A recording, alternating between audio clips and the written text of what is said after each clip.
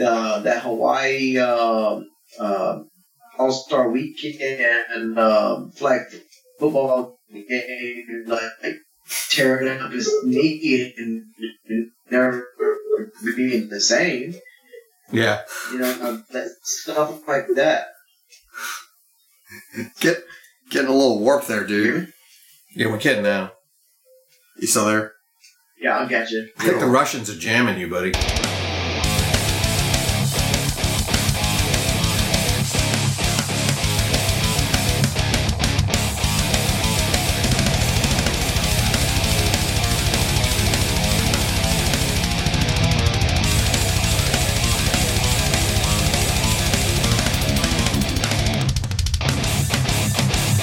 Hi, everybody.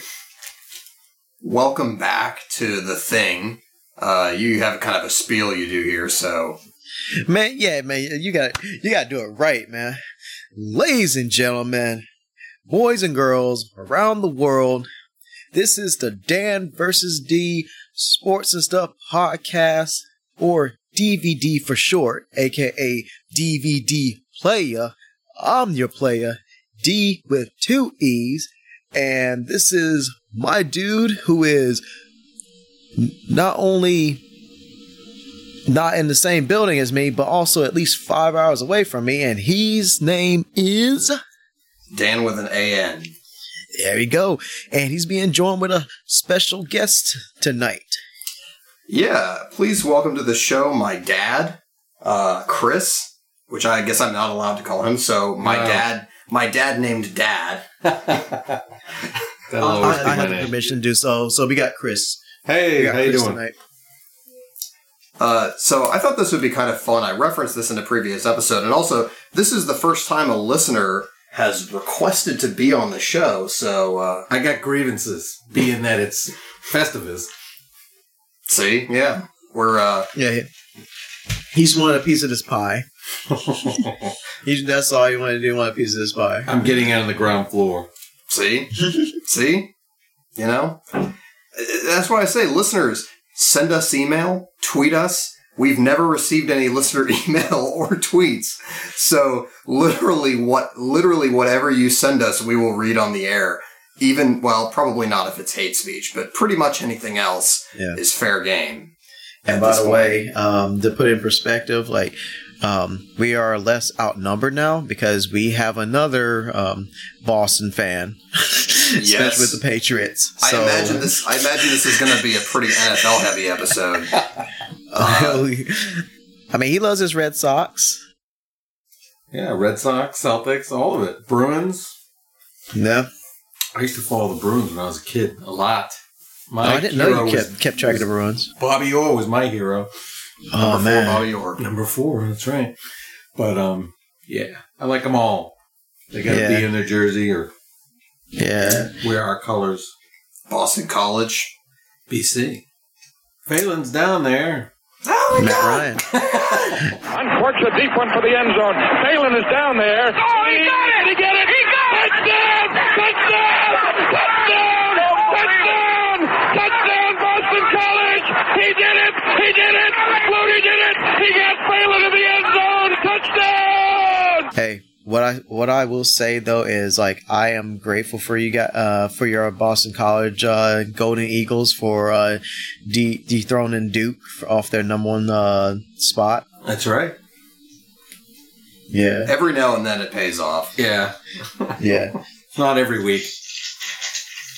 I remember from a couple of years ago, and I forget the guy's name now, but the Boston College guy who they'd had a horrible season, and it was his senior year, and he was about to graduate, and somebody asked him in the press conference what he remembered, what would be his favorite memory from playing for Boston College, and he was like, I guess going out to eat.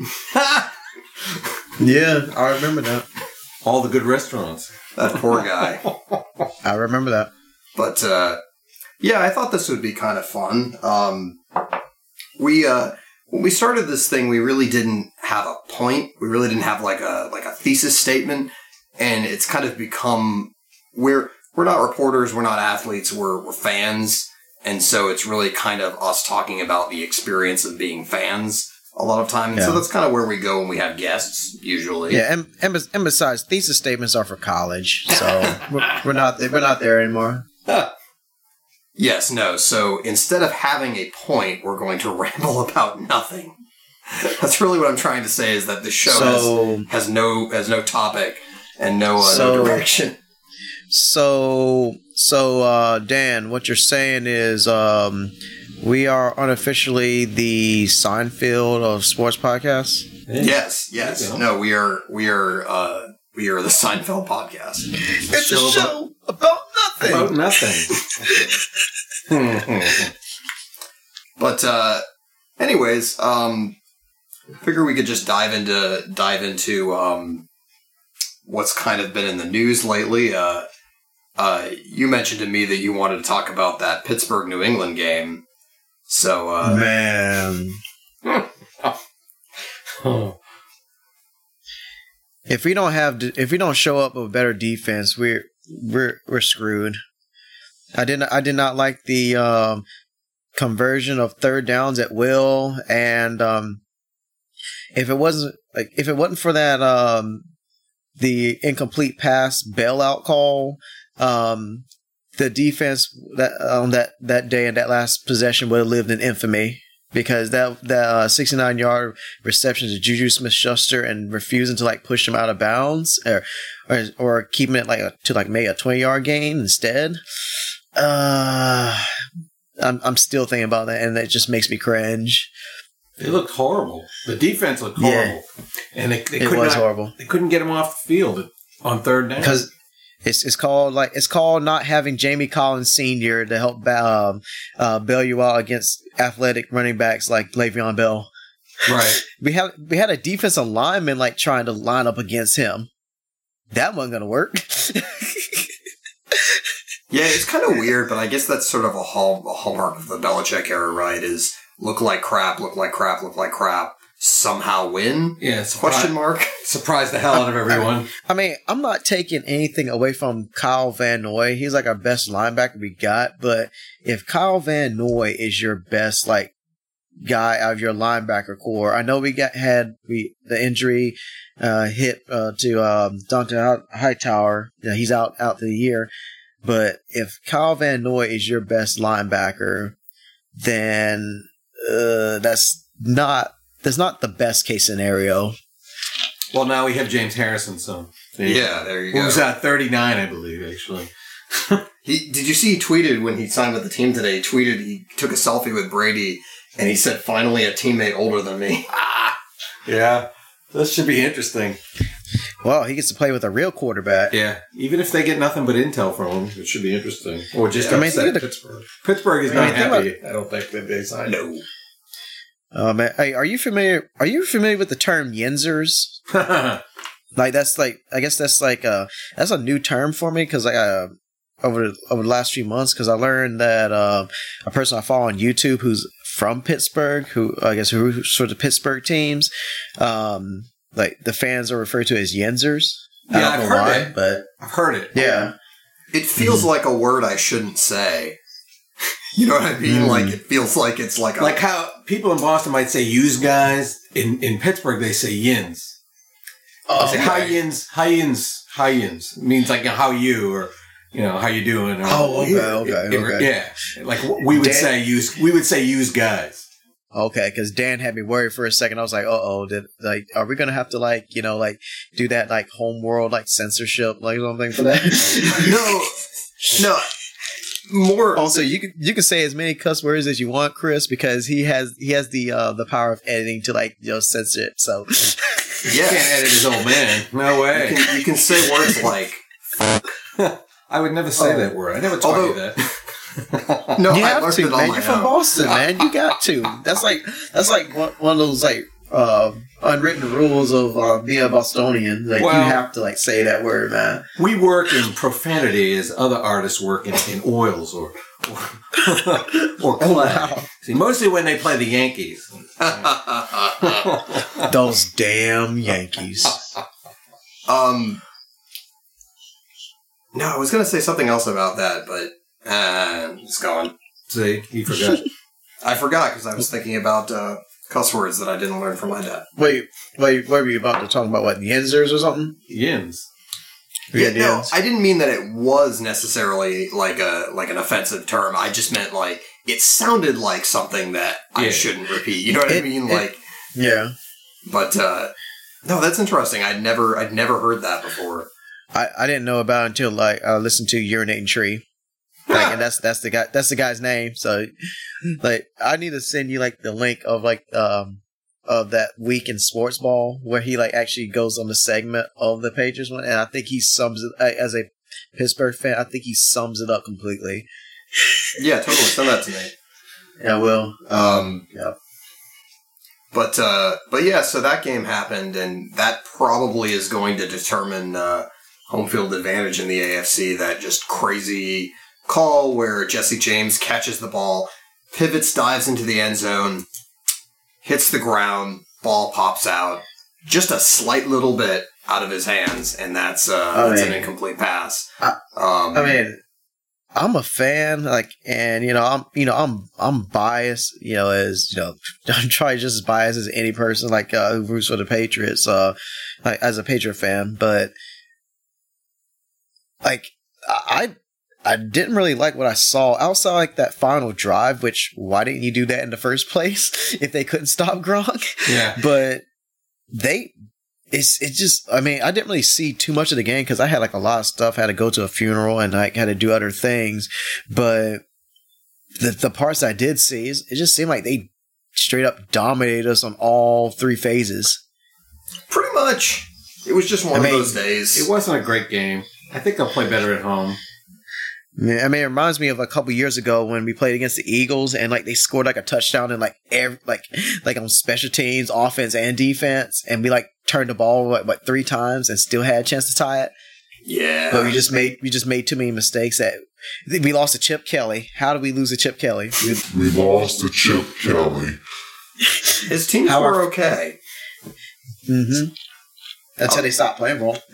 Yeah, I mean he should never have gone to coach San Francisco. That was stupid, but yeah, no, that was interesting. It really looked like last week or like this past Sunday, the Bills game, that they really like it was just a kind of back and forth, and then they kind of blew it out right at the end. Right. But it was a close game for about a good 45 minutes there. I was getting worried. Especially the pick 6. I was like, oh, Brady, that was a bad throw, and then it got returned. Like, and I had like this sixth sense of like something like that was about to happen because I think he threw like a ball that nearly got nearly got intercepted, and then like a couple plays later, boom, returned, gone. Yeah, you can almost feel it, because he's throwing interceptions in the last 3 games, which is not normal.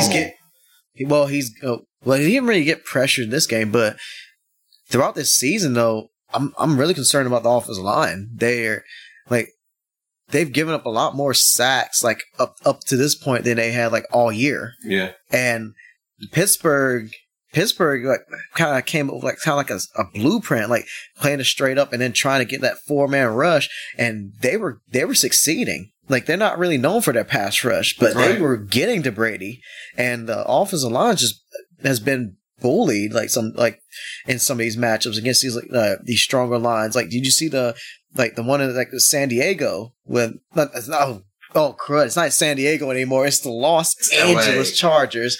Wow. I'm never gonna be used to that, guys. They still suck. It doesn't matter. Yeah, I was gonna say it's not like the city does not matter.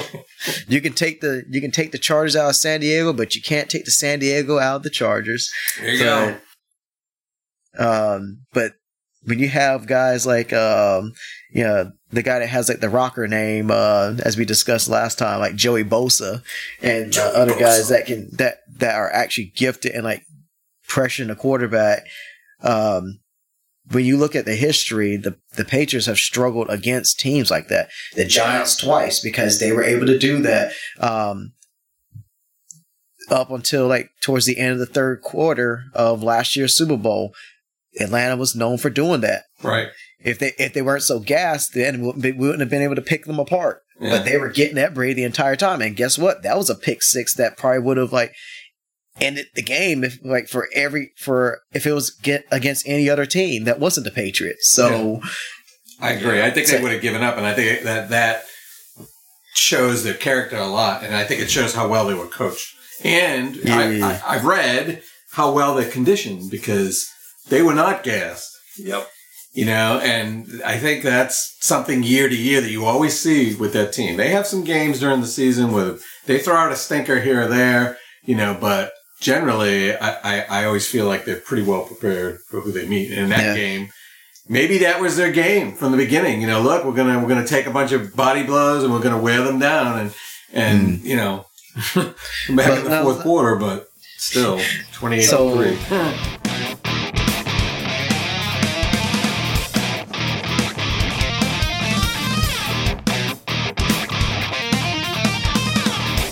So I want to build on that. Like, I want you to take me on like a journey ride through your emotions and your thoughts from when it got the 28-3, and then when it got to the completely opposite, us like raising that Lombardi trophy. Just kind of take me on like a little field trip of what you was feeling.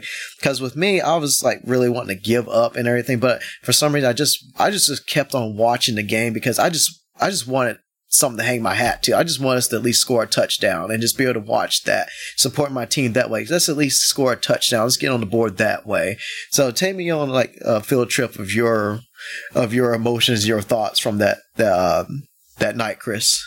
Well, I'll tell you that game I've seen a lot of football in my time. That was probably the greatest football game I've ever seen. Obviously, it ended up in our favor, but I watched, and you know they started getting behind, and then they started getting behind, and I didn't get too discouraged because I just felt New England was the better team. I thought that their playoff experience, you know, would be a huge boost to them, kind of regardless of what happened, because Atlanta had never been there before. And that is a factor, generally. Yeah. And Atlanta has a very young team. And so anyway, as they kept getting behind more and more, you know, I started getting more and more like, oh, come on, you know, and when... You got discouraged, yeah. I did get discouraged. And then when the pick six happened, that was when I kind of went, you know, I can honestly say I never turned the TV off, but I started paying attention to it less. I decided to do things like, I think I'll sort my socks, you know. So I went like into the bedroom. Yeah, because I tell you though, like after that pick six, that was like pretty much closing like the end of the first half, and that like single handedly like made me not enjoy the halftime show with Lady Gaga. Right. Yeah, I did not actually watch like commercials or anything, and I had it on. You know, my thought was, and I think early in the third quarter, I believe Atlanta scored again, right? And I think that's when they made it 28-3. At that point, all I thought of was, just score a touchdown. I didn't want them to look bad. You know, I didn't want them to look bad, so I thought, well, if they could score a couple of touchdowns, they're going to lose the game. But at least they'll make it interesting. And people will put up a fight. Yeah, they'll put up a fight. And, you know, and because I knew everyone would be calling for Brady's head after that one. Yeah, you know? he's old. It's time to hang him up. Right. You know? And so then they like kind of scored once, and then they scored twice, and I was watching it, and I honestly, I didn't, I stopped sorting socks in the fourth quarter about halfway through when it was starting to get close. I think I was down by 8 is when I was really like, hey, they, you know. And that was when Atlanta got the ball back and they marched down the field in like 3 plays. Yeah. And then they threw to, Jones. Julio there. And when he caught that one too, I was like, all right, well, they did good. That's the one crazy catch that you need to beat the Patriots in the Super Bowl. Right. And then what happened after that? There was like a sack and 2 penalties, right? Pushed him back out of... Yeah. Was it like a strip sack or something? It was a strip sack. Hightower. Yeah, strip sack. And then there were 2 10-yard penalties that pushed him back even further. Oh, that was a separate like offensive possession they had. Like there was a strip sack, then we scored. That's right. And Oh, then- that's right. and You're then- right. My Then bad. they got backed up. Like they're still like, okay, we can probably still seal it if we get in field goal range, kick a field goal, and the penalty, like the sack, and then the penalties, like got them like out of it and whatnot. So Right, because there was 2 separate times that they were kind of right on the brink Yeah. of probably wrapping it Yeah. up. But because they when, backed them up, and then Julio caught it, and then like there was a penalty, and then so it was a weird Crazy. exchange. it was just weird. I remember a sportscaster talking one time about games like that, and he said there's certain times when you can just see, like, it's almost like they sprinkled pixie dust on the team. You just kind of know, you see it happening, and it's like everything comes together. Like, when was the last That time you saw a George team catch. get 2 2-point conversions in a row? Row. That almost never happens, But they did it. They pulled it off. And then that catch that Edelman made, That Jules catch, man. I've got a picture of it. you know I what saw. I mean? It was just, once that stuff started happening, I was like, they're going to win this game. They're going to win this game because Atlanta then got back on their heels. Atlanta was celebrating on the sideline. You could see the owner and his wife, and they were, had their arms up and all that stuff. And when all of that started to turn, when it started to go against That's when they them, took away that birthday cake. yeah, that they then already lit. I think that's what happened. I think mentally it really did affect them, and they started to look at it differently. We could actually lose this game. I remember at one point during that, because Dee and I watched it together, we both got pretty upset. And I remember, I think, didn't we step outside at one point and we talked about it for a few minutes? Wow. Yep, and then plus Did you there's need a running counseling? joke. There's the running joke that my girlfriend thought she was like bad luck. So every time she kept stepping out, that's when you did something positive. So she thought she was a jinx like the whole time. But it was the same sort of thing where we were like, you know what? It's cool. We had a great season. Yeah. We still get to watch our team play in the Super Bowl. Let's just enjoy the rest of this game. We know it's not going to go well. It's cool. And then we both kind of settled down, and that was right kind of at the point where it started to turn. And just absolutely nuts. Yeah, and then I think, for me, like I said, that stuff never happened. The 2 conversions were really what really made me really believe. And then, as soon as it's like, wow, it's going to overtime now. And when they won that toss, I knew. You knew it was over. Game is You over. knew it was over. They're not Atlanta isn't going to see the ball again because there's just no way that they're going to be denied now. There just isn't any way, And, and I still am in disbelief. I still am in disbelief. That was... And before that Super Bowl game, I was not a fan of James White. I wasn't. I thought he was just Yeah. I thought he was just, maybe taking over a roster spot. Because I Just didn't a guy. at first like his game. Yeah. Because, I was more for, Deion Lewis and the Garrett Blunt. Right. I was more of those guys. I just thought, he was just, just a third wheel. But I tell you, when he played and he could contribute to all those points, what did he contribute to? What did he contribute to? Maybe 16 points or something? More than that? More than that. He scored 3 Yeah, touchdowns. He scored 3 I think touchdowns. one of the 2-point conversions, right? Yeah. He Okay. I remember reading a graphic about it. Actually, when I went to Gillette Stadium last February with my brother after the Super Bowl, we went, and they had all James White's statistics in there and that jersey that he wore. And I couldn't believe how many points were attributed to him. Something like 11 catches and 3 touchdowns and whatever. But Somebody had 20, 6. It's so, 20, 22 points or something. Yeah.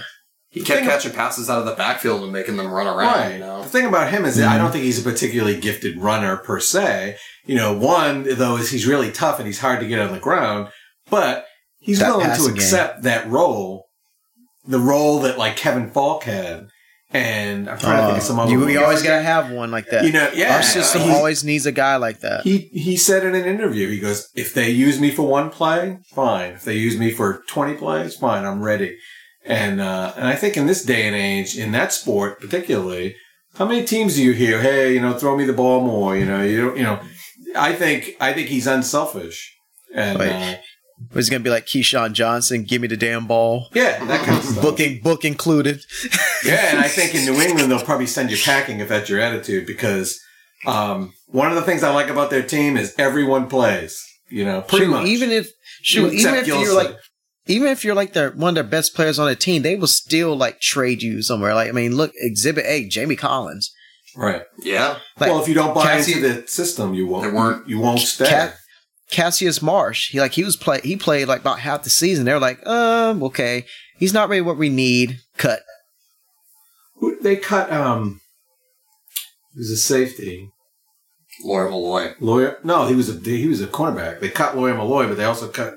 Oh no, Lawyer Malloy. You're right. Yeah, because it was right before the beginning of the season. Yeah, I was like a Ty Law. No, Lawyer Malloy. They cut right. And second game. And then he played for the. Cut it. Yeah, he played for the Bills after that. Yeah. Yeah, and that was the year where we lost to them 31-0 the first game of the season. Yeah. And then went 14-2 and beat them 31-0 at the end of the year. I remember that. That's right. Yeah, that was a Saturday game. I remember that.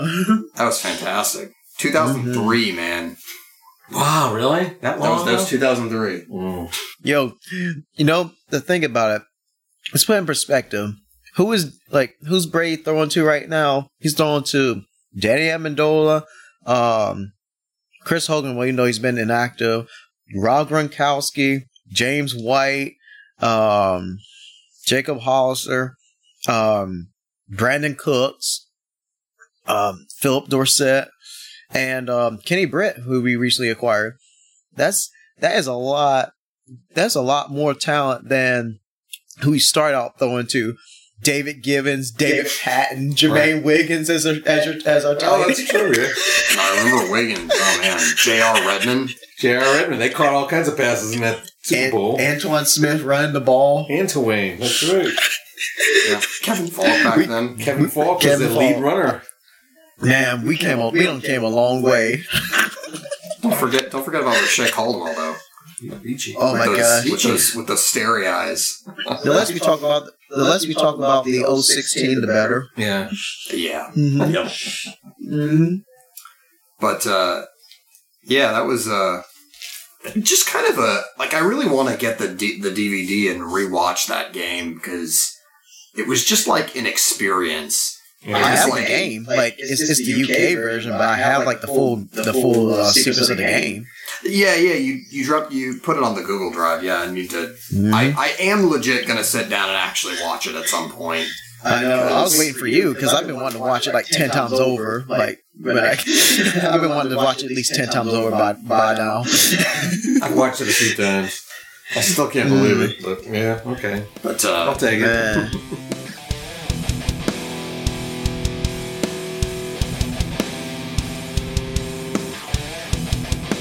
Okay, Dad. So, the initiation time. Oh, what am I gonna do? Is there an initiation? Kind of. Is it like the Chiefs initiation? No. No, okay. The what initiation? The Chiefs initiation. When I made Chief in the Coast Guard, you go through initiation. Oh no! I had to dress up, make a costume. They have a mock trial with a judge. Oh wow, yeah. That sounds intense. Oh yeah, they throw food at you. They do all kinds of stuff. I had to sit in an electric chair. Other stuff I can't mention. Electric chair. I had to sit in an electric chair. Yeah.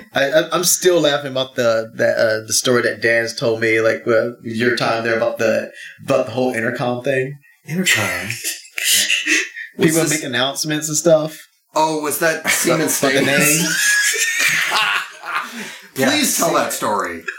Oh no. There was this really old lady who was the CO, commanding officer's secretary. She was in her 80s. This woman in the summertime. Old lady, man. This woman in the summertime would have a space heater underneath her desk. When people go up to see the CO, and she'd be there with a blanket and a space heater. That's how old she was. Anyway, So she didn't understand a lot of stuff. So people would call up there and say, hey, can you make an announcement over the PA system? And like one thing or another. It would be like, yeah, semen stains. Because, you know, in the Coast Guard, we have seaman apprentice or, you know, seaman that's a rank, you know, we're a sea service. And so she would announce it. It's a rank, okay. So we're all lined up like an inspection or something, and she announces this over the entire unit. Just stuff like that. People would think of creative things to ask her to say over the PA without getting busted. You know, oh man, it was crazy. Another time we were working in the middle of the night. It was like 3:00 in the morning, and this loudspeaker you could hear all over the surrounding neighborhoods. It was really loud. And about 3:00 in the morning, a guy got on there and just grabbed the loudspeaker and started singing La Bamba. Remember that song, La Bamba? Over it, you know, and neighbors called and complained. And they're like, we don't want to hear La Bamba coming through our bedroom window. And Man. 3:00 in the morning, we got in trouble. Anyway. Oh man! Yeah, but, well, we could tell Coast Guard stories all night, but or what we try to do, like I guess our initiation is like whenever we have somebody new come on the show, okay, we try to ask them like since this is like loosely a sports podcast, we want to ask the person. Well, we mostly talk about sports, and then like we'll like maybe trail off somewhere else, well wherever our minds decide to take us. But in this case, we try to ask people like, hey, how did you get into sports and how did you become a sports fan yourself? Like what events or what people or influences like led you in the path of being the sports fan that you are known for today? Oh, okay. Well, yeah, it's been a lifelong passion for me, I guess. You know, when I was a kid growing up in the Boston area, there was sports everywhere, you know? I mean, the good thing about growing up in Boston is there's always something in season, you know. We have Red Sox, we had the Bruins, we had the Celtics, we had, what am I missing? We had the Patriots, anyway. Hey, did you have Dan Aykroyd during the basketball season? Yeah, we had for the Celtic Pride. Yeah, we had that too. You know? But there was always something going on, and at different times in my life, you know, when I was really young, I really liked hockey, and I emulated those stars, you know. I wanted to be Bobby Orr when I grew up, or whatever. And then it was the Red Sox, and then the Patriots, you know. I mean, so it was always kind of flowing through my life. I remember riding in a car with my father, and we could hear Johnny Most on the radio in the car describing a Celtics game. You know, I mean, and this guy was something else, you know. And so it kind of built this interest for me. You know, it was something I shared with my dad. So, you know, my dad took me to see the Patriots play, the Boston Patriots play. Oh, is that the one with the logo of the Patriot hiking the football? Pat Patriot, that's right. Because I love that. I love that logo. It was 1967. We went to Fenway Park. Fenway. 67? Wait, the football game was at Fenway? Yeah, the Patriots, their first couple of years in the league, they played in Fenway, and then they played in, was it Harvard Stadium or I think so, Northeastern Stadium before they built Sullivan Stadium. So anyway, my dad took me to see the Boston Patriots play the Houston Oilers in 1967. Ooh. I saw Gino Cappelletti play, and one of the guys that played on that team is a sportscaster now. I forget his name. Anyway, I was a little kid, you know, and what I remember most about that game was just sitting there with my father and seeing these men run out on the field. They were the biggest people I ever saw in my life. I couldn't believe they were real in these big red jerseys, you know.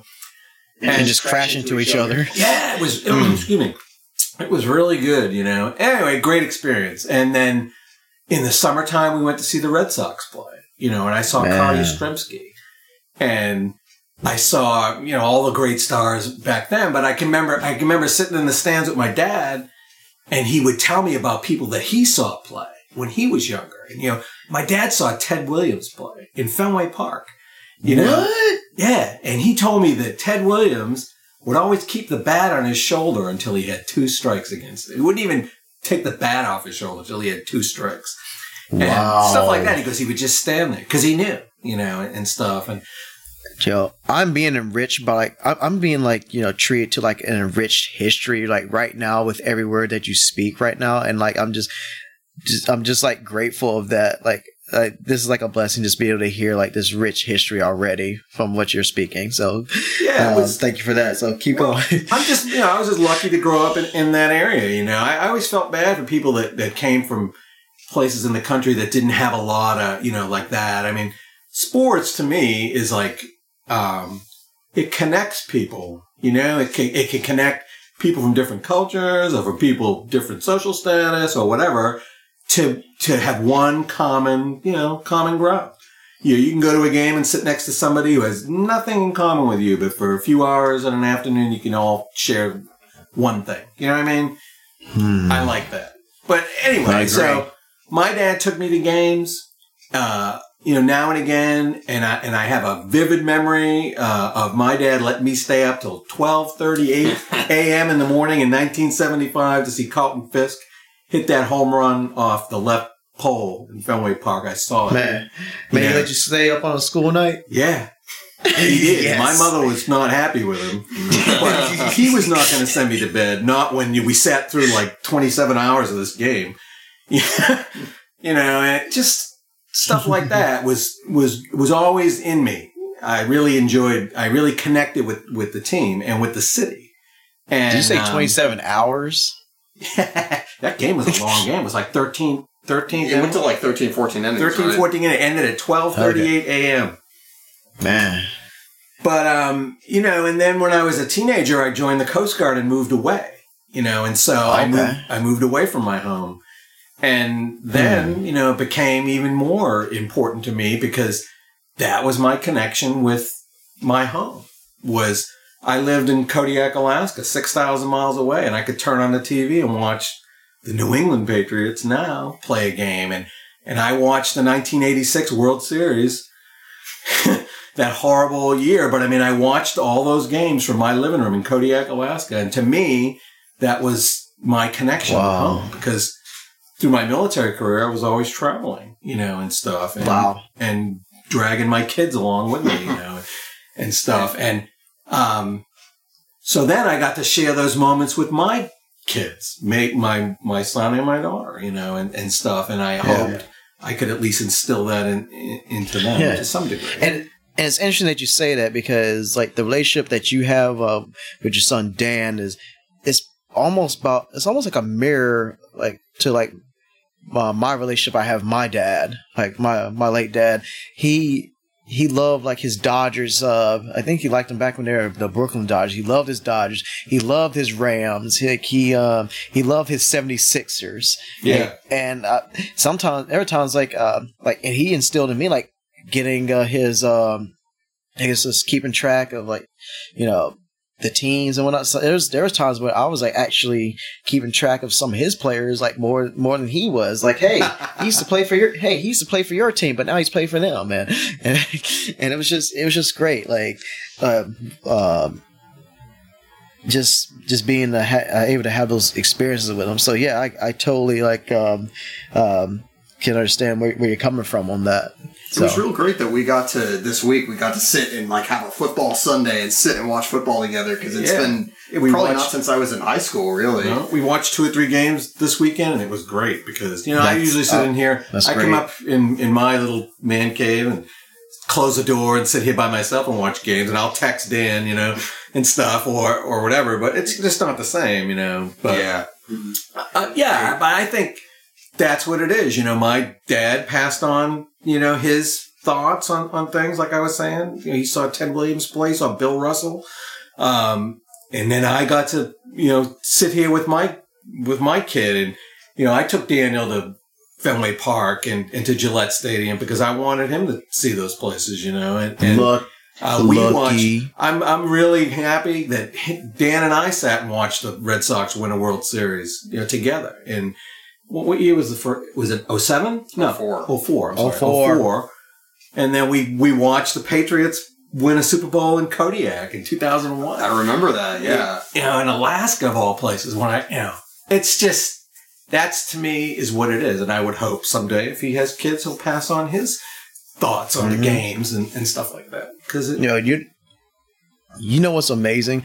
The Patriots' first Super Bowl win was called by John Madden and Pat Summerall. When did their last pairing together for a Super Bowl? It was, yeah. Yeah. I don't like what the Patriots are doing right now. I think they ought to just play for overtime. We were all sitting there going, just shut up, because they always lose in overtime. Play for overtime. They sent in a kid, Tom Brady, with big cojones and just let him do whatever the hell they wanted to do. And that's what Drew Bledsoe told him. Said, hey, kid, sling it. Sling it, kid. Do whatever you think is right. Sling it. Don't listen to them, you know. What team are you a fan of the longest right now?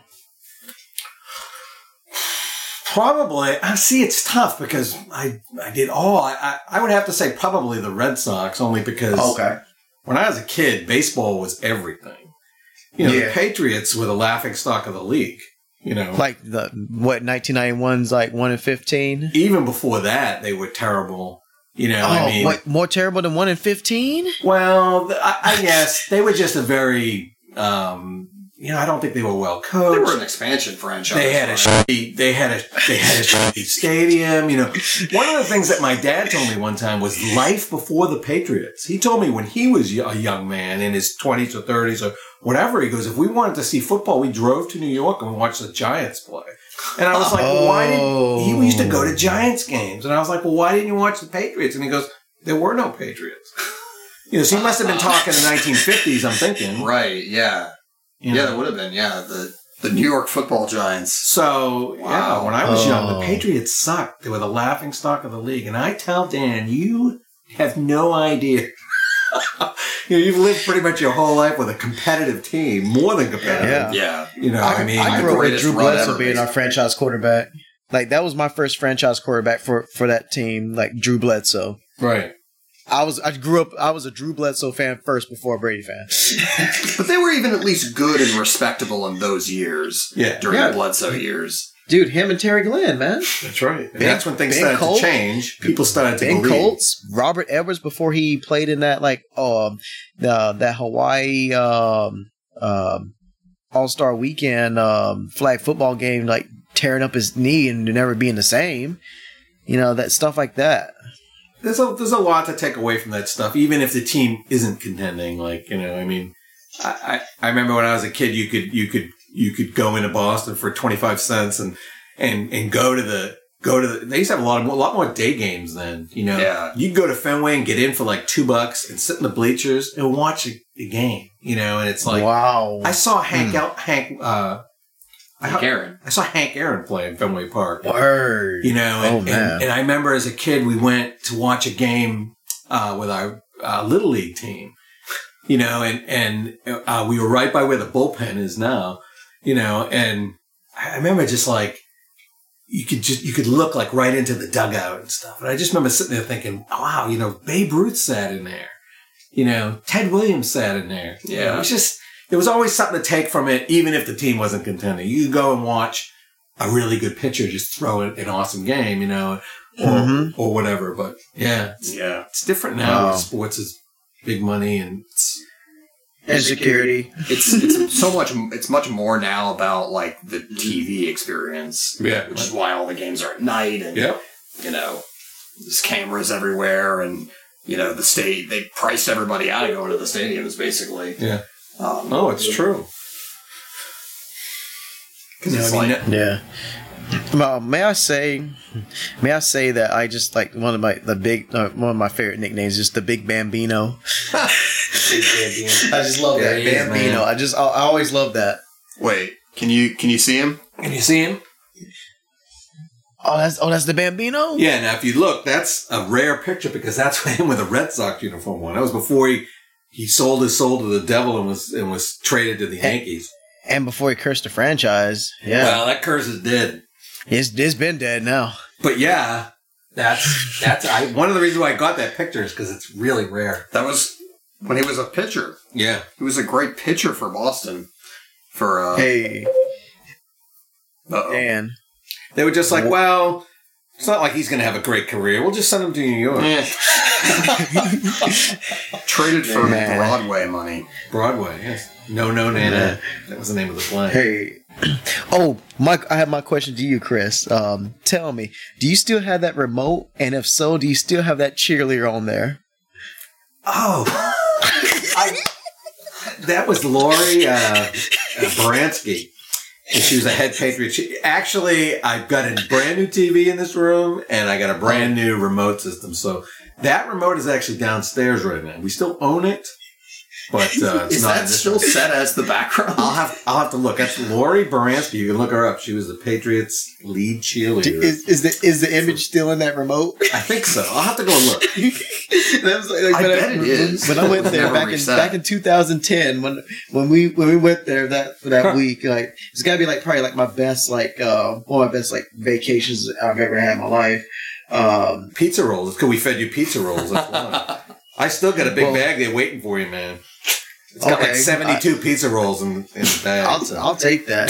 But I'll take that any day, man. But I tell you, like eating pizza rolls and being able to sleep in that Boston shrine, man. Like I just feel. It's better now. I got more stuff in here now. I was going to say, yeah. They got to stop winning rings or else I got out of room. run out of room. I am Like out if I of room. like if I could choose a place to die at, like I would choose like that shrine of a room there Oh, man. that I I could wanna- die happy, a happy man. I don't want to die in this room, and it's actually probably more likely.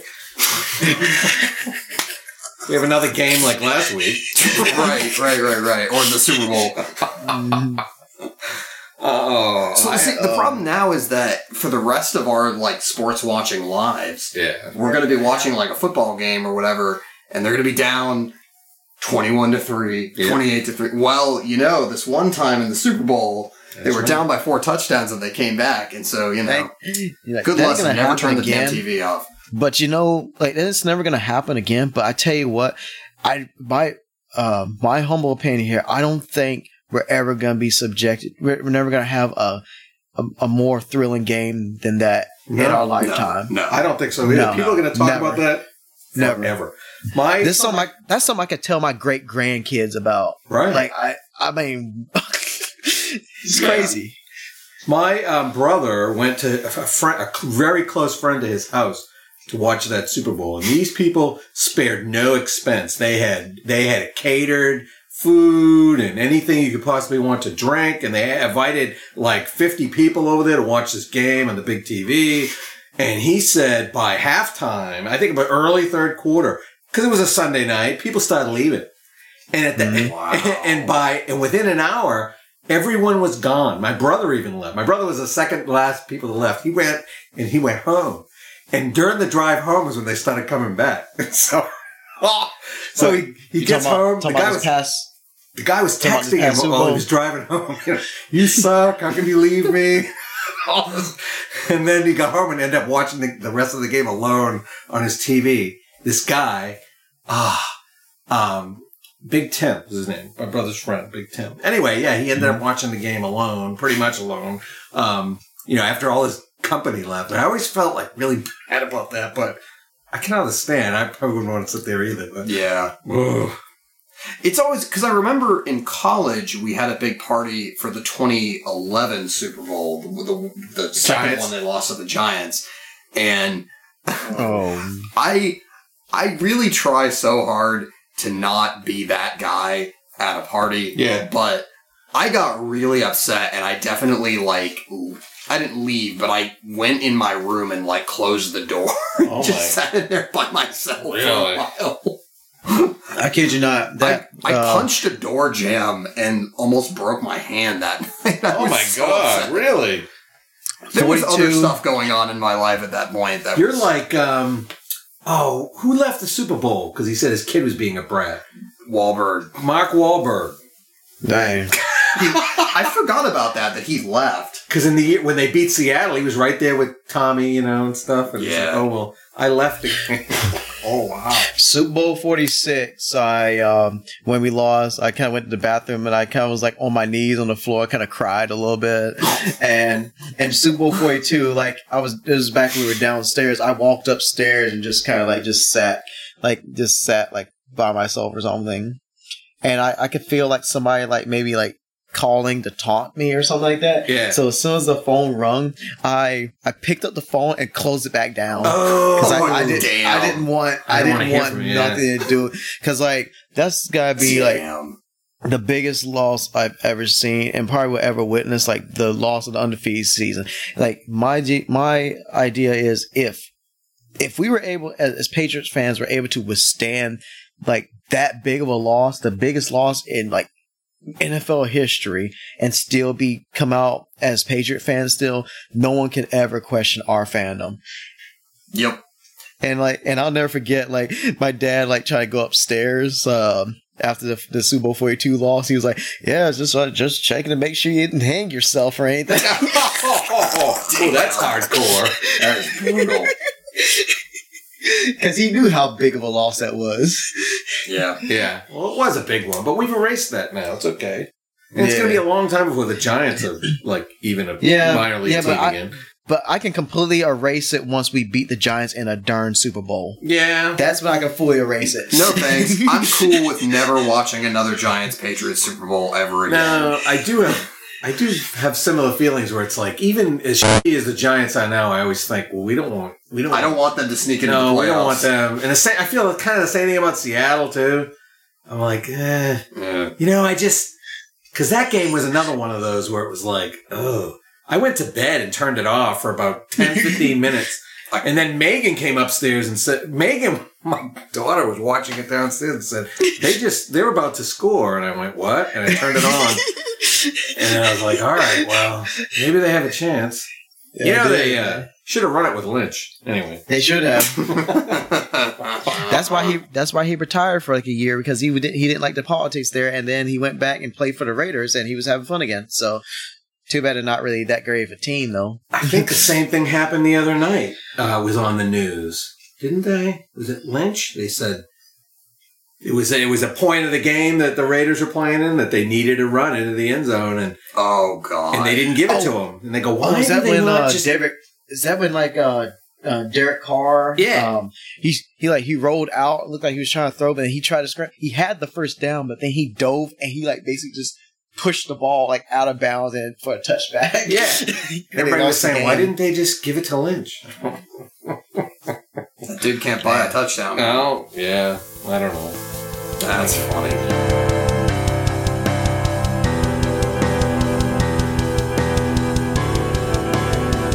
So next, okay, so let's go on to like another topic here. We're about to witness some history this Sunday. Hopefully, one more game to go, man. The Cleveland Browns. The Cleveland Browns. Oh, Who they and play this 16. week? 0-16, yeah. They're playing, I think, Pittsburgh, right? Oh gosh. Wait. Okay, hold on. Let me verify. Yeah, that. They are. it is The Pittsburgh. last game of the Pittsburgh. season is against Yeah. Pittsburgh. So Pittsburgh And- will Can probably you imagine though if somehow Cleveland wins that game? Can you imagine? Well, tell you what, if you want to make a bunch of money, you can bet on it. Put some money down on that. Right.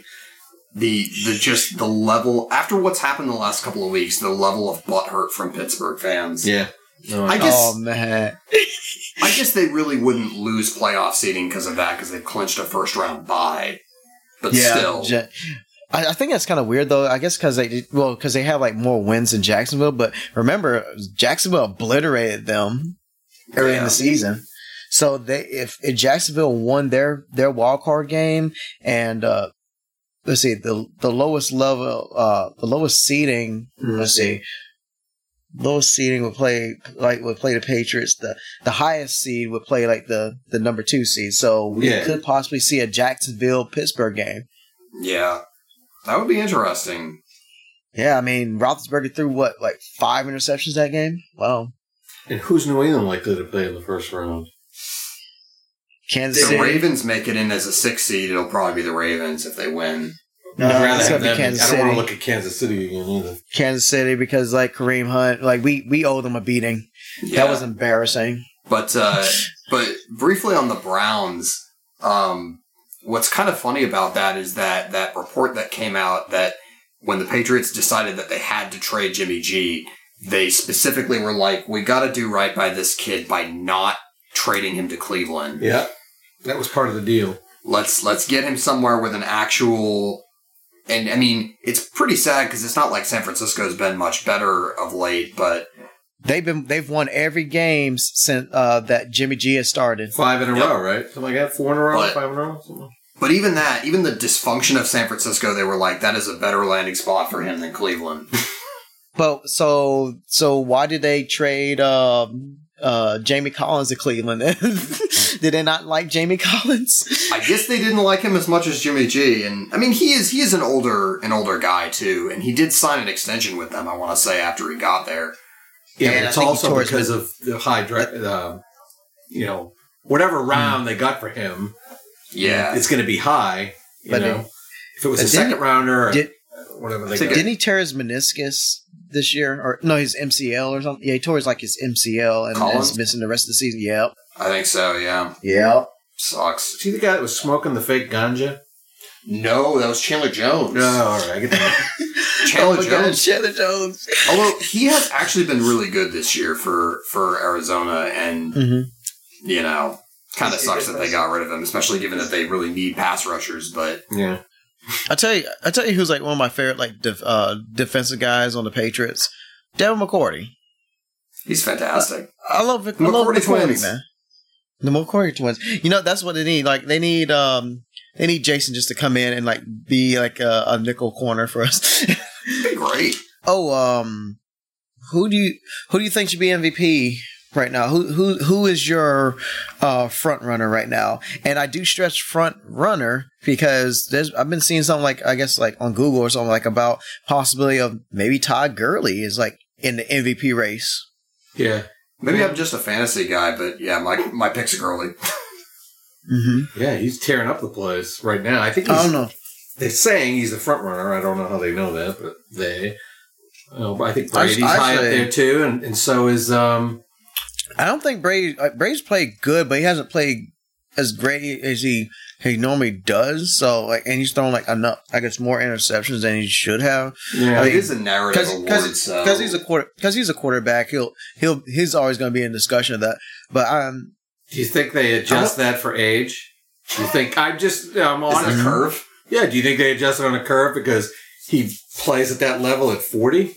I mean, I wonder. but I'm just thinking. here's the about thing. But here's like my pick though. He's kind of slid down the totem pole like as a front runner. But if he gets his team in the playoffs, I'm putting in a vote for Russell Wilson. but see, I would have been with you, but Russ had kind of a couple of stinkers the last few weeks. Oh, the Rams one. Oh yeah, that big collapse there. I don't think you can give the MVP award to that guy, and it sucks because I Yeah. love him. He's awesome, and he was my fantasy ride or die, and that week took me out of the playoffs, so I'm a little bitter. but Me too. but Wait, no, give it to Ezekiel Elliott because like those 6 games just derailed the Cowboys. fair. I don't. He's too much of a douche. Sorry, but No, you're talking. No, you must be talking. Well, yes, but you're probably also referring to his owner, Jerry Jones. yeah, he is too. Let's talk about them Cowboys, man. God. They blew it. They're out of the playoffs, man. And how fitting was it to play a dumpster of a game for them to be eliminated and to choke like At they home. did At home against Oh, not again. a great team. against a hungry Seahawks team that somehow, some way manages to get in the playoffs. Always, even if like half their team, like half their like best defensive players like out for the year or like dealing with serious injuries, they still somehow managed to get in the playoffs. I mean, for crying out loud, they were, what were they, 7-9 and got into the playoffs, and that was the Yep. Yeah. legendary Marshawn Lynch game. That was the Beast Boy game. When they upset the Saints. Yeah. Yeah, man. And Roger Goodell signed the extension, so Jerry Jones is 0-2 on the season. Yeah. Man. Oh, yeah. That guy. I don't like him either. I mean, here's a question though, like to you guys: do you really think like Jason Garrett actually coaches? Is he Like, just I like wonder. a figurehead? Probably. I mean, think about this. Like the person that would not kiss his butt, right, or worship him as like a demigod, Jimmy Johnson. He did things his way, and he won the way he wanted to. But since he would not stroke his ego, he was fired, even though he was a good coach. And then who's the guy that he hired next that won another Super Bowl with the players of Jimmy Johnson's? Oh, I know who you're talking about. Barry Switzer. Switzer. Yeah. Who brought in rapists and criminals. Yeah, great guy. Who's Switzer? Switzer did. He was under. There was a big controversy about that. Some of the players that he signed were ones that were, I don't know, tossed out of college. They were under investigation for this and that, all kinds of shit during the. I don't even know those years, 1990s, right? Yeah, this would have been mid-90s. 90s. Switzer was not a good coach at all. But But I mean, like, how many Didn't years stick has around it? too long. How many years has Garrett coached for? Like 3-4 years? yeah, it's Oh, like longer 3. than that. He's been there for a long time. Before Yeah. that, it was what's his name? During the Romo years. Yeah. And they had So, Parcells think- there for a while. Yeah, but after him, who was right before Garrett? Wade Phillips. Wade Phillips. And then Yeah. one before that, Tuna coached there for a little For bit. a little while, a couple of years. Mm-hmm. Yeah, it's just, Quincy Carter. And then Drew Bledsoe played on that squad. He helped usher Romo in. Yeah. Yeah, oh wow, yeah. Mm-hmm. Poor Drew. But yeah, I think it's pretty weak when the owner comes down and stands on the friggin' sideline, behind the coach during the game. Yeah. Dan, do you remember that time you told me this? It was like it came out like straight out Blitz the League, the video game, when Romo like got injured and went to the locker room, and Jerry Jones just goes into the locker room No, to see if he could still go. no, it was the game where Romo had a fucked up back, and Oh, the back, yep. and he was on. They were on the trainer were on the sidelines, kind of working on him, and then they just showed a shot of Jerry Jones standing on the sidelines talking to some people, and then like 2 plays later, Romo came back in the game, Oh, really? and that was when he had I think a messed up vertebrae or Yeah, something. he broke a in his bone back. in his back. Yeah, Oh, yep. And then didn't he like get injured like the next game or something? And then was like sidelined. Yeah, and after that. Yeah, he was playing hurt. Pretty hurt. and definitely there. Years ago, there was this football game on the Xbox called Blitz the League. Yeah, I And, remember it. Yeah. Yeah, and it was like, kind of ridiculous over the top stuff, but you had the Politics. option. Yeah, when your players got hurt, you had the option of giving them a steroid injection on the sideline and shoving them back into the game. Hey, that's a little too realistic. And Don't worry, help is on the way. Yeah, exactly. Get in there. But yeah, it was. That game cost me $5 on eBay, and that's like the most fun I ever had. Like for like the fun to like price ratio, that's the greatest deal I ever had. It was a lot of fun. Wow. It was. Really? But yeah, good stuff. It had Lawrence Taylor in it. Yeah, but see, back then it wasn't realistic. Now it is. I was gonna say. Oh, tell me, Chris, tell me you remember I know this is like me digressing a little bit, but tell me you remember that one Sega game I showed you, Celtics versus Lakers in the NBA playoffs, when it had like Larry Bird with that bright yellow hair. Yeah, Like, I do. I remember that. and it took them like 10 seconds to run up the court Yeah, because of, game programming. that's right. I remember that.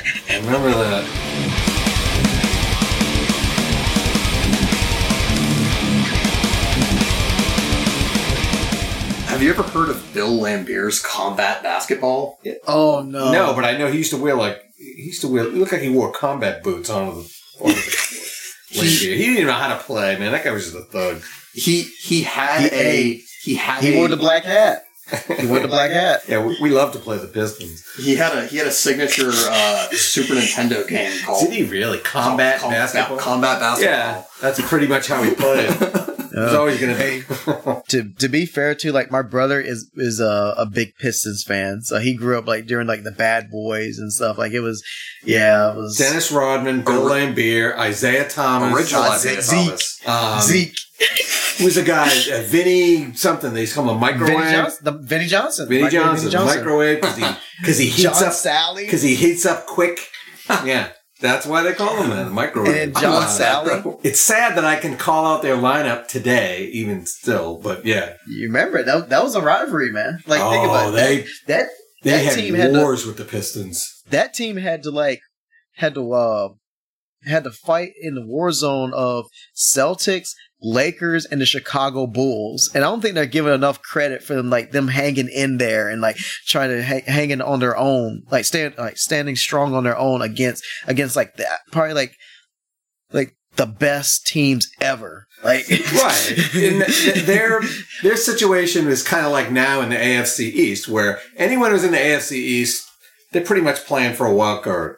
They know every year. So they are building teams to beat the Patriots. You gotta beat the Patriots. Right. Well, it was the same thing back then in the NBA. The Pistons had to figure out a way because they were in the East Finals against the Celtics every freaking year. You gotta beat Larry. They had, and this is after Philadelphia trailed off. Once Dr. J retired and Philadelphia, it was the Pistons, and they had wars. And when they finally overcame the Celtics.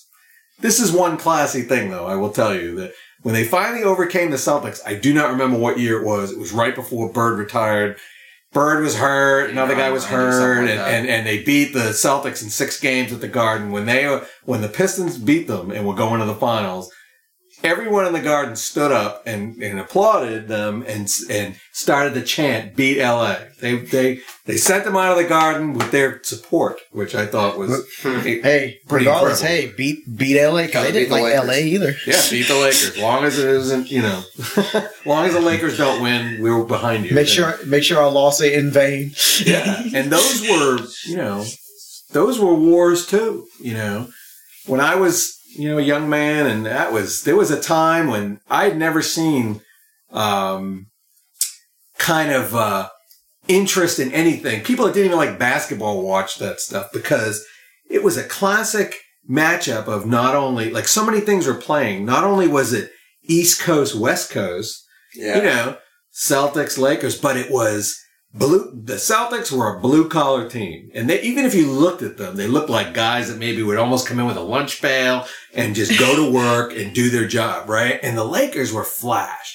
They were LA, they were Hollywood, they were flashy and fancy, and 2 different styles, 2 different coasts, and they would meet and have these wars every year almost.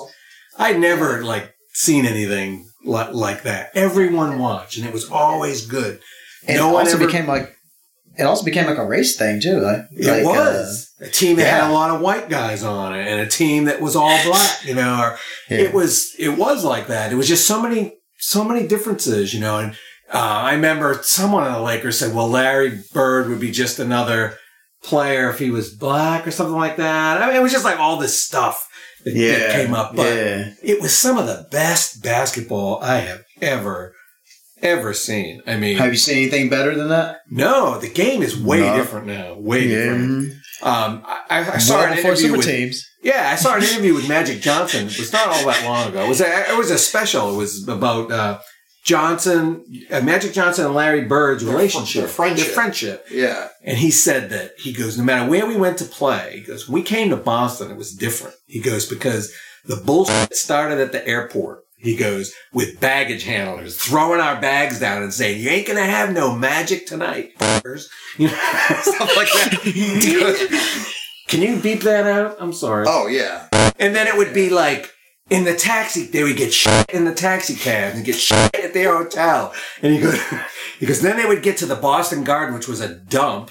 And it would still smelled like elephant poop from the circus, and he goes, in their locker room, the hot water wouldn't work, and they had no AC. He goes, it was just, the entire city was was against us, from the moment we touched down. And it was just that kind of thing, it was just awesome to see. I'm glad I got a chance to experience it, because I don't think any rivalry will ever, equal. Really, and yeah. But one thing you can oh sorry, I apologize, not me cutting you off earlier. Like I just want go the importance of how it was with the whole race thing as well. But one thing you cannot deny about the Lakers, Magic Johnson's smile. Oh yeah, second to none smile, man. I don't think I've seen a prettier smile from from Magic Johnson. That smile, man. Well, I like Jennifer. What's her name? Jennifer Lawrence. Jennifer Lawrence has a better smile than Magic Johnson in my book. But hey, that's in terms of an athlete, though. He had a lot of charm. Yeah, I can't. He still do. I look at it now, I can't hate Magic Johnson, even though he was our opponent for so many years, because I think he had a lot of charisma and he was an awesome player. And what better credit can you give anybody than they're a formidable warrior, right? I mean, yeah, respect, and that was kind of what their relationship was. Tons of respect, was just mutual respect, and yeah. I remember watching that documentary with you, and him saying that he was the first person that Magic called after he found out he had AIDS. Sick. That's right. And he wrote in the epilogue of his book, he said, "I fear no man except Larry Bird." I fear no man. he was the first person to do what now? Bird called Magic Johnson, was the first person to call him when it was publicized that Magic Johnson had AIDS. No, he still has HIV because he has the medicine that keeps it from going to AIDS. Right, I'm sorry, he doesn't have AIDS. He was HIV positive. You're right. AIDS is you're done. Sick. That's when your body's just rejected. Yeah, but people didn't want much up on nobody. Right, but people didn't want to play with him because there was a lot of misinformation about that illness and stuff then, and. The 90s.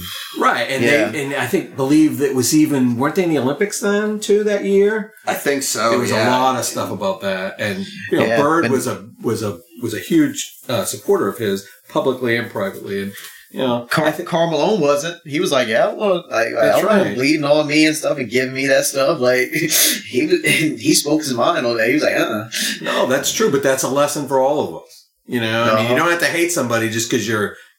Play against them, or whatever. You can have somebody as an opponent, or somebody who has different views, or whatever, and not have hatred towards them. I don't like the Lakers. If I even see their logo, I go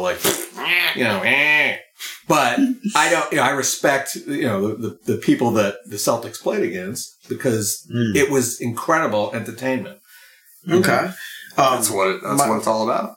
My question to you, Chris, is. How do you feel about the super team era? People everyone just trying to join up on one or two or three teams to try and win a ring. Yeah, well, that seems like where it is right now. I mean, I don't know. I think it kind of takes away. I don't know. Is it fun to know that the Warriors are going to go to the finals every year? No, not really. But there was a time when the Celtics were the super team. Fair. Back in the 1960s, would they win 8 championships in a row or something in 11 and 12 years or something like that? I mean, but it's not like they had Dr. J jump ship from Philly to go and join them for an easy ring. No, you're right. You're right. They, Red Auerbach built those teams, and he was a genius. Red. I don't. Red. I think that's why I think there should be salary caps and that kind of stuff too. And, I think everyone should play at an even playing field. Well, the thing is, now they have the max salary. So, LeBron makes the same as, the 30th best player in the NBA and stuff like that, because there's, a maximum amount that you can make per contract. And I think they have salaries just different from all the other sports. I think that's kind of what specifically enables that in the NBA, is that you have guys who say, well, literally every team is offering me the same salary, so hell yeah, I'm going to go play with Dwayne Wade, Right. Why not? And next year he's going to L.A. Well, that's what everybody's saying, that he's going to go play for the freaking Lakers. We don't want the Lakers to reemerge. No. I liked it better when they were bad. To me, I'm a Bulls fan, so I'm still trying to see if we can recover from the whole Derrick Rose debacle and and Michael Jordan leaving us and whatnot. But I mean, I it's weird because I'm always seeing I guess me growing up, I've always seen the Lakers be good. So it's weird me seeing them bad. So I'm at least rooting for Lonzo Ball and Kyle Kuzma. Because I think they're good. I think they're good guys. Yeah. I'm starting to become a bigger fan of Kyle Kuzma though, because he was that guy that nobody expected to be good. Lonzo he's number 2 pick overall, and of course he has that baggage of his dad and whatnot. But Kyle Kuzma's a guy that's grinded. He was picked 27 or something, and I think he's proven that he might be better than Lonzo Ball. He might be. But what you were saying about the super teams, I wanted to throw in also that the good side of that is when they get beaten. Not if it's the Patriots, but I'm saying the year the Red Sox went up against the Yankees in 2004, and nobody expected them to win, and then they went down 3 games, right? They went down 3 games, and they had to come back. And I mean, to be fair though, y'all did have Jesus playing on your team though. That's right. Johnny Damon. And I remember them saying at that time, if the Red Sox can't win with Christ himself playing in center field, they'll never win. True. But no, I mean, but that was the whole story right there. It wasn't because the Yankees field a freaking all-star team every year, just about, And the Red Sox are always going to be the poor younger brother because it's a smaller market, and it's just different in Boston. They're always trying to sign all the same players, and they always get outbid. Yeah, they're always trying to play catch up with the Yankees, and that year, to watch them come back, there was nothing sweeter ever than that, and man, so it was good to see, the giant fall at the hands of the younger brother. It was great. Yeah. Or 2001, where they played the Diamondbacks in the World Series, that crazy 7 game. That's right. They lost to the Diamondbacks. We were in Kodiak. We watched that one. So I mean, I think it's not just signing superstars. You have to have chemistry. You have to have chemistry. Almost every time you see a really, really good team, they have those intangibles that they talk about all the time. It isn't just big names and big salaries, although that's part of it. It's got to fit. It's got to be cohesive. It has to. It has to fit all together. I thought it was really good with Dirk Nowitzki getting his first and only championship ring when he beat the mighty Heat. Yeah. I mean, that was great. I mean, it was good to see. It gave a lot of people stuff to cheer about and to follow, and that keeps people interested.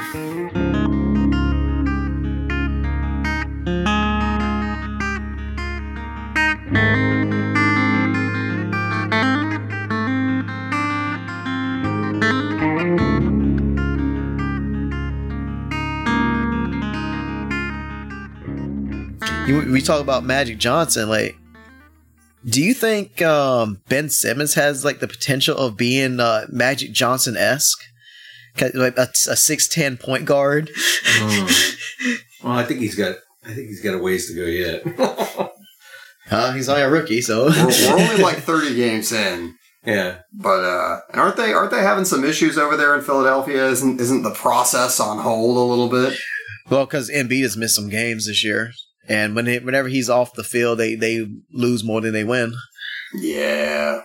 But they won yesterday. They beat Kristaps Porzingis. I gotta say, I love that name. Kristaps. Kristaps. I don't think I know him. He's the only player on the Knicks. Oh, okay. The Knicks just have one player. Well, and they do have former number 2 overall pick Michael Beasley, who last week was just going off for a bunch of points. Yeah. He's like, hey, you remember me? I'm not a bust that's out of the league yet. So I didn't know he was still in the NBA. So he went to China and scored 30, 40 points a game, and then got back into the NBA. Really? Mm-hmm. I didn't know that.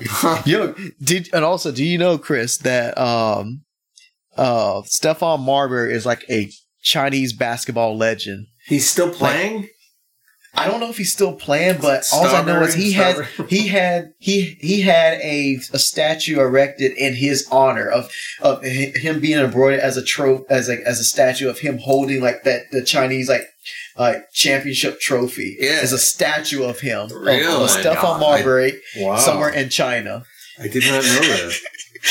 So he is a Chinese basketball legend. Wow. Well, if not in this country, then in another one. I guess that's okay.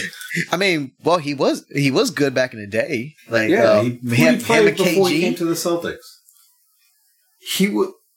Philadelphia. You would know this, D. I can't. I'm blanking on where he played, where he was famous for playing. Came to the Celtics late in his Minnesota. career. Minnesota, and then he played for the Knicks. Yeah, I remember. Yeah.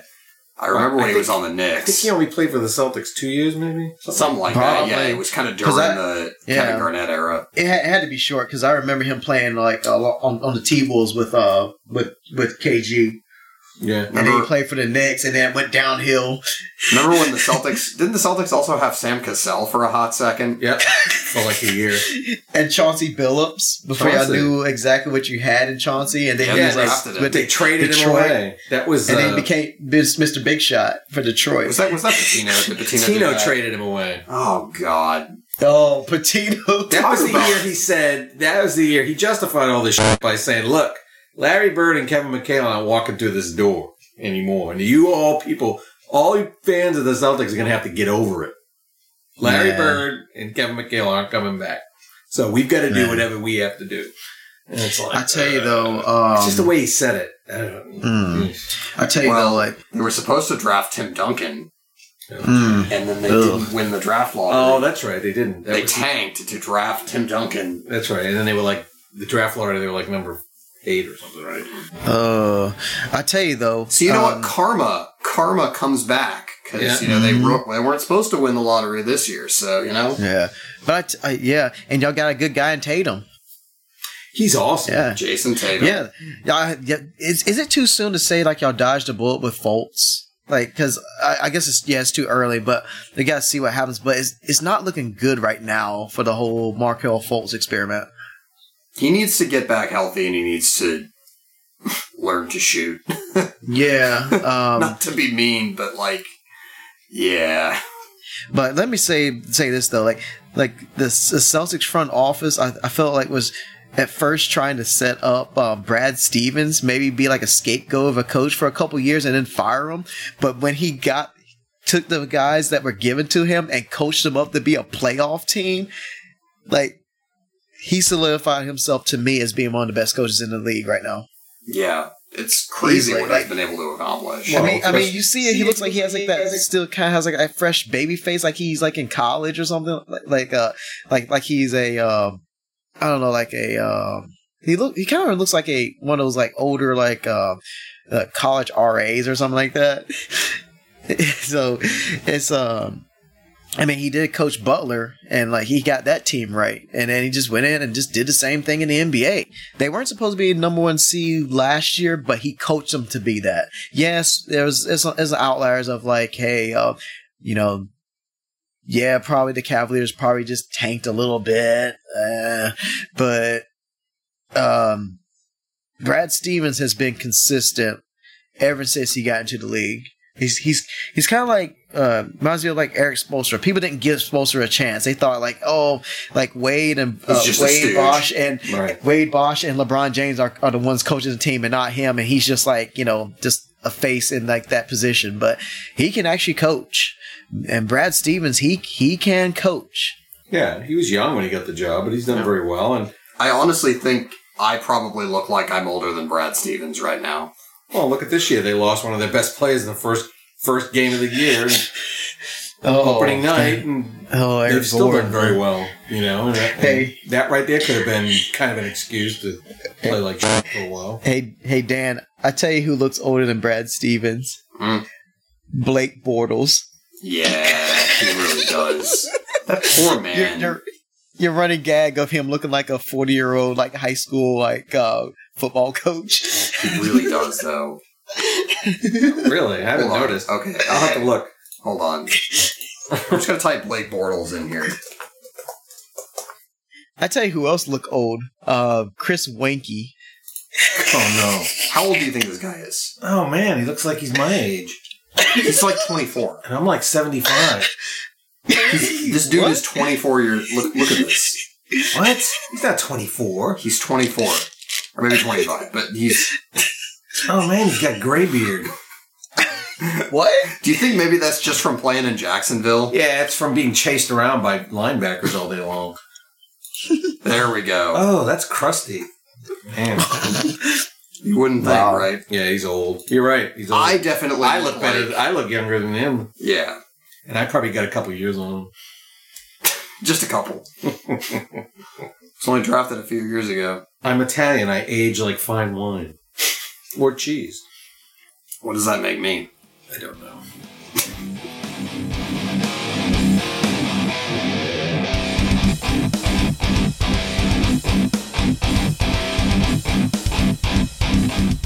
Did you see the video of the Steelers fan watching the end of that game? The fan watching TV? Oh yeah. Didn't he slam like a bowl of popcorn or throw No, didn't he it was break dip. stuff? It was dip. And it was all over the ceiling. All the way Yeah, it was dip. It was dip. Yeah. Oh, I saw that on I watched Twitter. it like Yeah. on a tiny screen, so I couldn't tell what it was. Yeah, they were showing the camera afterwards on a ceiling as well. Oh my god.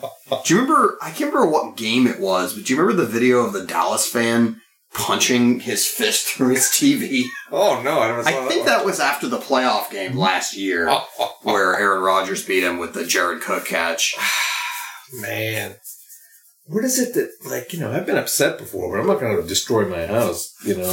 Never. If my team loses. I mean, I guess the one time, and it was that Super Bowl party in college where I smacked the door jamb with my hand. I don't know why that was the part of the door I picked to hit. But my hand immediately hurt, and I immediately felt really stupid for having done that. So I never did it again. It won't help them win. It's true. It is very true. That's what my girlfriend tells me. Hey, no matter how loud you yell at the TV, they're not going to hear you, and they're not going to play any better. That reminds me. I think that's how I cope. That's how I cope to these I know, these I things, yell. man. I yell too. Yeah, you guys are, both of you are very high volume sports fans. My wife makes me come up in this room and shut the door when I'm watching My the dad game. was high volume, and my brother's high volume. Yeah, it just comes with the territory of my family. Yeah. I scared the shit out of the cats. They run out of the room. Dude, my mom even said that she threw a pen last week when she was watching the Steelers and Patriots game. She threw like an ink pen. Oh my god. I will admit I am pretty much the complete opposite. I sit like I'm at like an art house movie in complete silence, and every now and then when they score a single clap. Yeah, he'll put a hand out for a high five. That's about it. That's all you get out of him.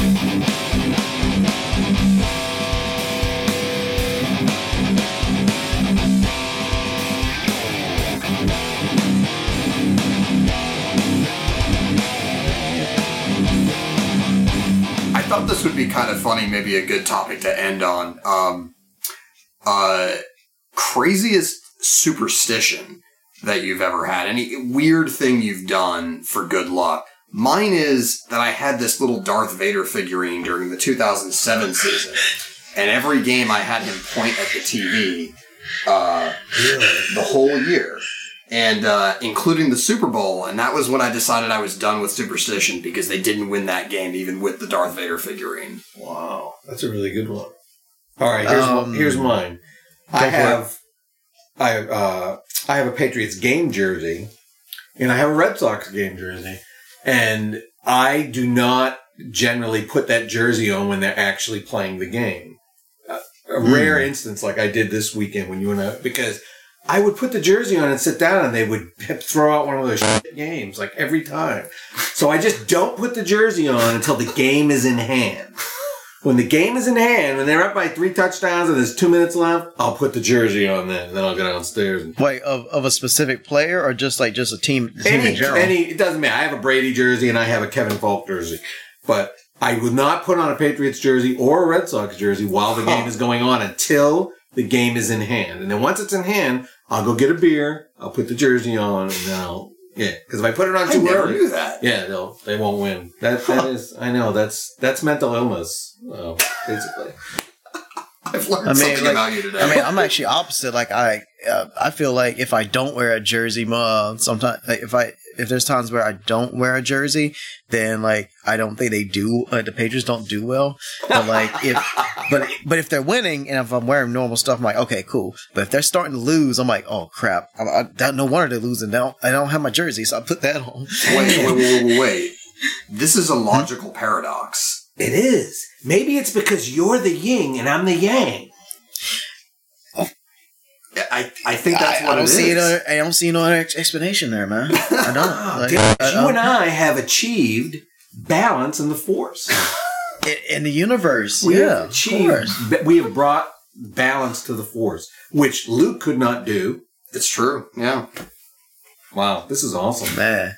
This is really good. Well, like my I guess my craziest superstition was like, and it only happened one time though, like, but I'm gonna say just confirmed because I'm gonna say it because it actually worked. You remember that time I was at the senior year and we were at the Hodgins apartment and it was like that year when it was the AFC championship. I missed most of the championship game because I had like cheerleading practice. Yeah, I did like cheerleading like senior year. Interesting story for another time. Okay. But I was there for like saw the fourth quarter and it was like, I heard it was just like a terrible game and everything because the Patriots struggling, Brady was struggling and stuff. Then they managed to get like points. But that was the karate chop game, right? Yep. And then, like, Sterling Moore, the karate chop heard around the world. And as a result of that, they had the what is it, like the tie or to tie the game? They had to kick a field goal with what was his name? What was the Gostkowski? Gostkowski? No, it would have been the no. Ravens kicker, right? Oh, I'm sorry. Was that Justin Tucker? No. That was before Tucker. I can't remember the dude's name now. Football Reference? Sure. Hold on. Mm-hmm. This was 2011? Yeah. 2011 Ravens. I was just on the 1967 Boston Patriots page. Oh, cool. Gino Cappelletti. Roster. How do I find the roster? This is great radio. Billy Cundiff. Oh, yeah, I remember him. That's not a name I was expecting to hear today. Billy Cundiff, he shanked it and like I stood up, right, and it was like they were prepping, like they had called timeout, they were prepping to kick the field goal, and I stood up, and for some reason I started I guess I was like shifting my hips, so it was like a half shift, like half gyrating my hips, like one side to another, like right and left, and I was like shake it, shake it. Shake it and shake it, shake it, shake it, shake it. And like our friend Joy, who's been on the show, she witnessed that and she thought it was like the craziest but most adorable thing ever. And then he missed. Then he shanked the darn field goal, and we were going to the Super Bowl. And I thought that my shank it dance helped them, just bump that kick away from the uprights. So anyway, I guess we should probably wrap it up. We've been going for a while here. This was fun, guys. It was. I love it, man. I want to thank you guys for letting me sit in with you tonight. This is a lot of fun. Yeah. We want I would like for you to be to come back on the show sometime, man, because this was great. Oh, absolutely, anytime. And plus, I feel a lot less outnumbered by our general public, in terms of Patriot and Boston fans versus non-Patriot and Boston fans. Yeah. So you help me feel more at home. That's the language we speak here. See? I know. I mean, here's the thing. How am I a big Patriot fan and didn't even grow up close to Boston? I've often wondered this myself. Because you don't talk like us. I don't. Maybe it's because Just take the R out completely. Take the letter R completely out of your language. So it's ah. And end every sentence with "you bastard." And you can go to Boston and you'll be fine.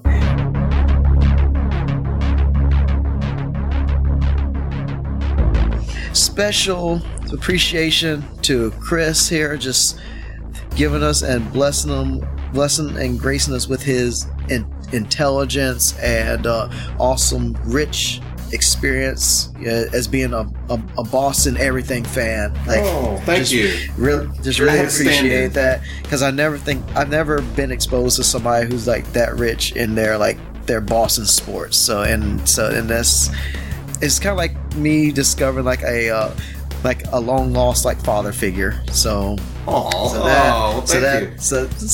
thank you on that. It's and the that's pizza why I rolls. love you.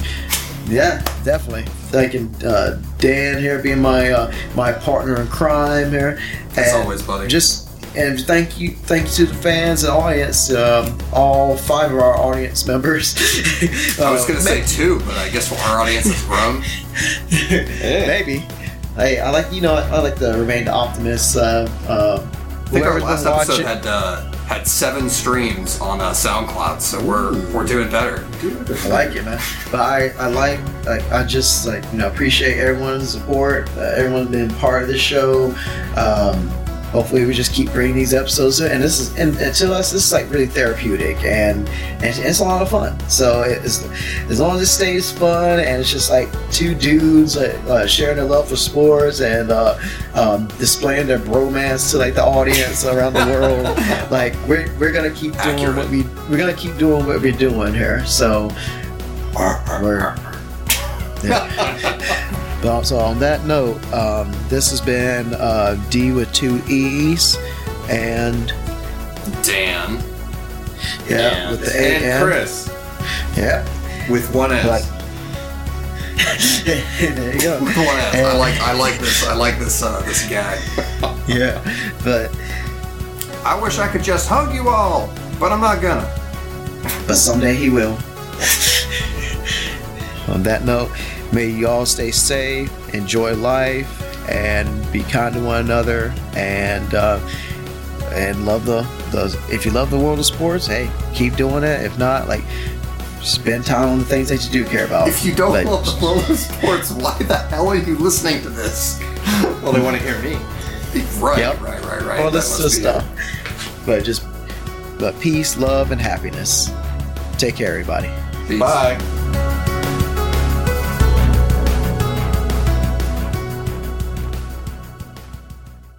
Should we go ahead and start? Let's rock. Record?